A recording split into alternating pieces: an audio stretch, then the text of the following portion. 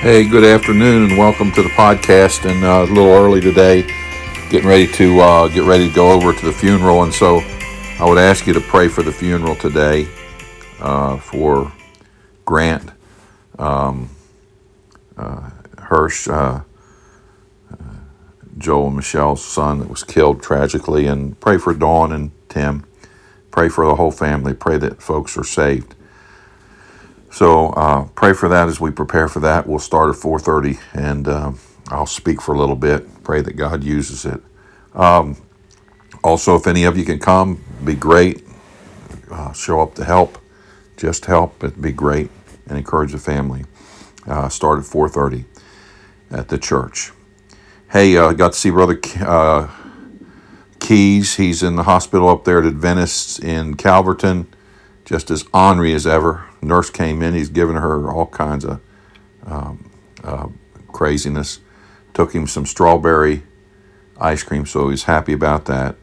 He's supposed to get out this in a couple days. Pray for him that the infection is dissipated and his sore is able to be taken care of. Got a email from the Rochesters, and the Rochesters are the Rochesters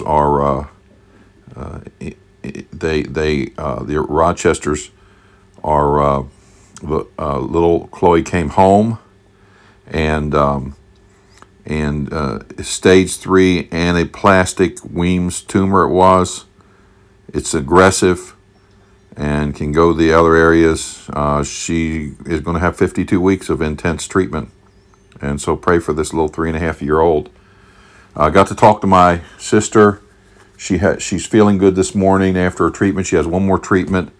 And then she has mastectomy. And then she has several years of therapy. So she wants to get over this first regimen. So continue to pray for her. Let's pray for the funeral today and pray for tomorrow's church. We have special speaker Brad Cranston with us. A treat. You're going to love it. And so it'll be a great morning. We'll have everybody in the church for Sunday school and be a great time. And then we have evangelistic outreach tomorrow evening. So be aware of that. Let's pray. Lord, thank you for the healing power you have for us and the comfort you give us. We pray that you bless these requests and bless as we look into your word in Jesus' name. Amen. I'm going to read a couple verses because we've got to get ready, and I wanted to talk to you so you could pray for us during this funeral. But 2 Corinthians chapter 1 and verse 3 says, "Blessed be the God and even the Father of our Lord Jesus Christ, the Father of mercies and the God of all comfort." I like that word all. "Who comforteth us in all our tribulation, that we may be able to comfort them which are in any trouble, by the comfort wherewith we ourselves are comforted of God." Now, there's some words in there that are very important. I'm going to point those out. He's the Father of mercies. He's the God of all comfort. He comforted us in all our tribulations. And he does that so we may be able to comfort people, them, it says, which are in any trouble. Now, I got to tell you something, and I'm being perfectly honest with you. It's difficult to preach a funeral, especially when I didn't know Grant very well, but we've learned some things about him, and God's given me some things to say. But we must depend on God for comfort. You can read all your books. Just saw a young man down the street named Oliver. His mom passed away. He's with his dad working around the yard and everything. I said, "Oliver, how you doing?"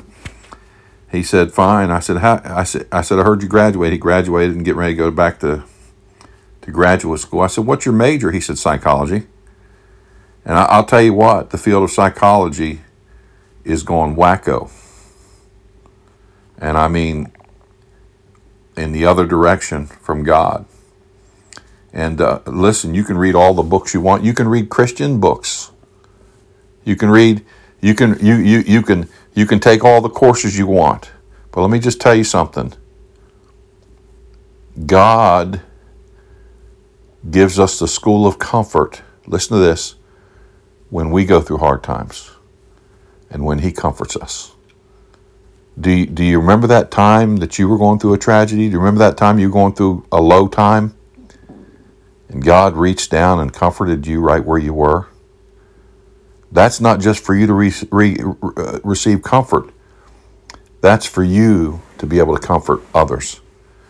Now, I'm going to ask God to use me as an instrument of comfort today. And I'm not the one. I'm not the family. I'm not the one who has a loss. It's them. I'm not the one the police came to their door and gave them the news that their son has passed away. I'm not that one. But I can tell you what, I can be the one that God can use to comfort them. And so I want you to concentrate on that, because this is something we miss out on. The God of all comfort wants to give us the ability to comfort people which are in any trouble. Well, preacher, what if they're this? What if they're that? Here's a lie that Satan gives you. You have to be a drug addict to be able to counsel drug addicts, or you have to be an alcoholic to counsel alcoholics, or you have to be no, you don't. God says you just have to go through tribulation, and he's the one that comforts others through us. Amen? Amen. Well, if you don't know Lord Jesus Christ as personal Savior, today is the day. The Bible says, for all have sinned and come short of the glory of God. Romans 3:23, Romans 5:12, wherefore as by one man sin into the world, and death by sin, and so death passed upon all men, for that all have sinned. We're all sinners. Number 2, we're all condemned. Revelation chapter 20, verse 14, and death and hell were cast in the lake of fire. This is the second death. Romans 6:23 says the wages of sin is death.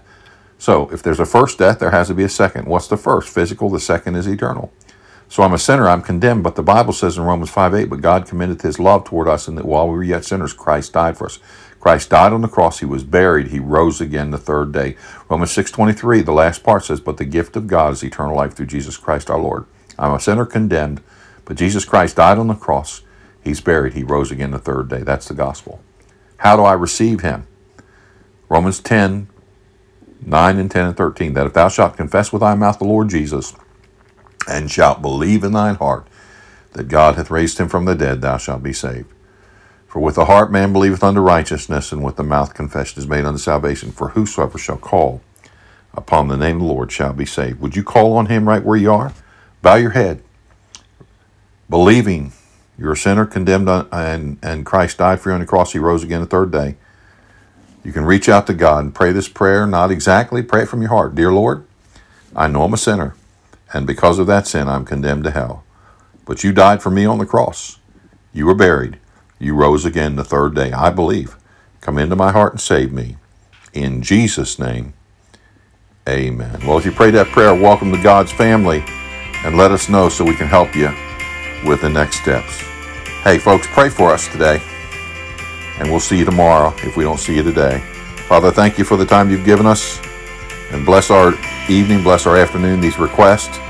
Give us strength during this funeral. In Jesus' name, amen. God bless you. Have a great day.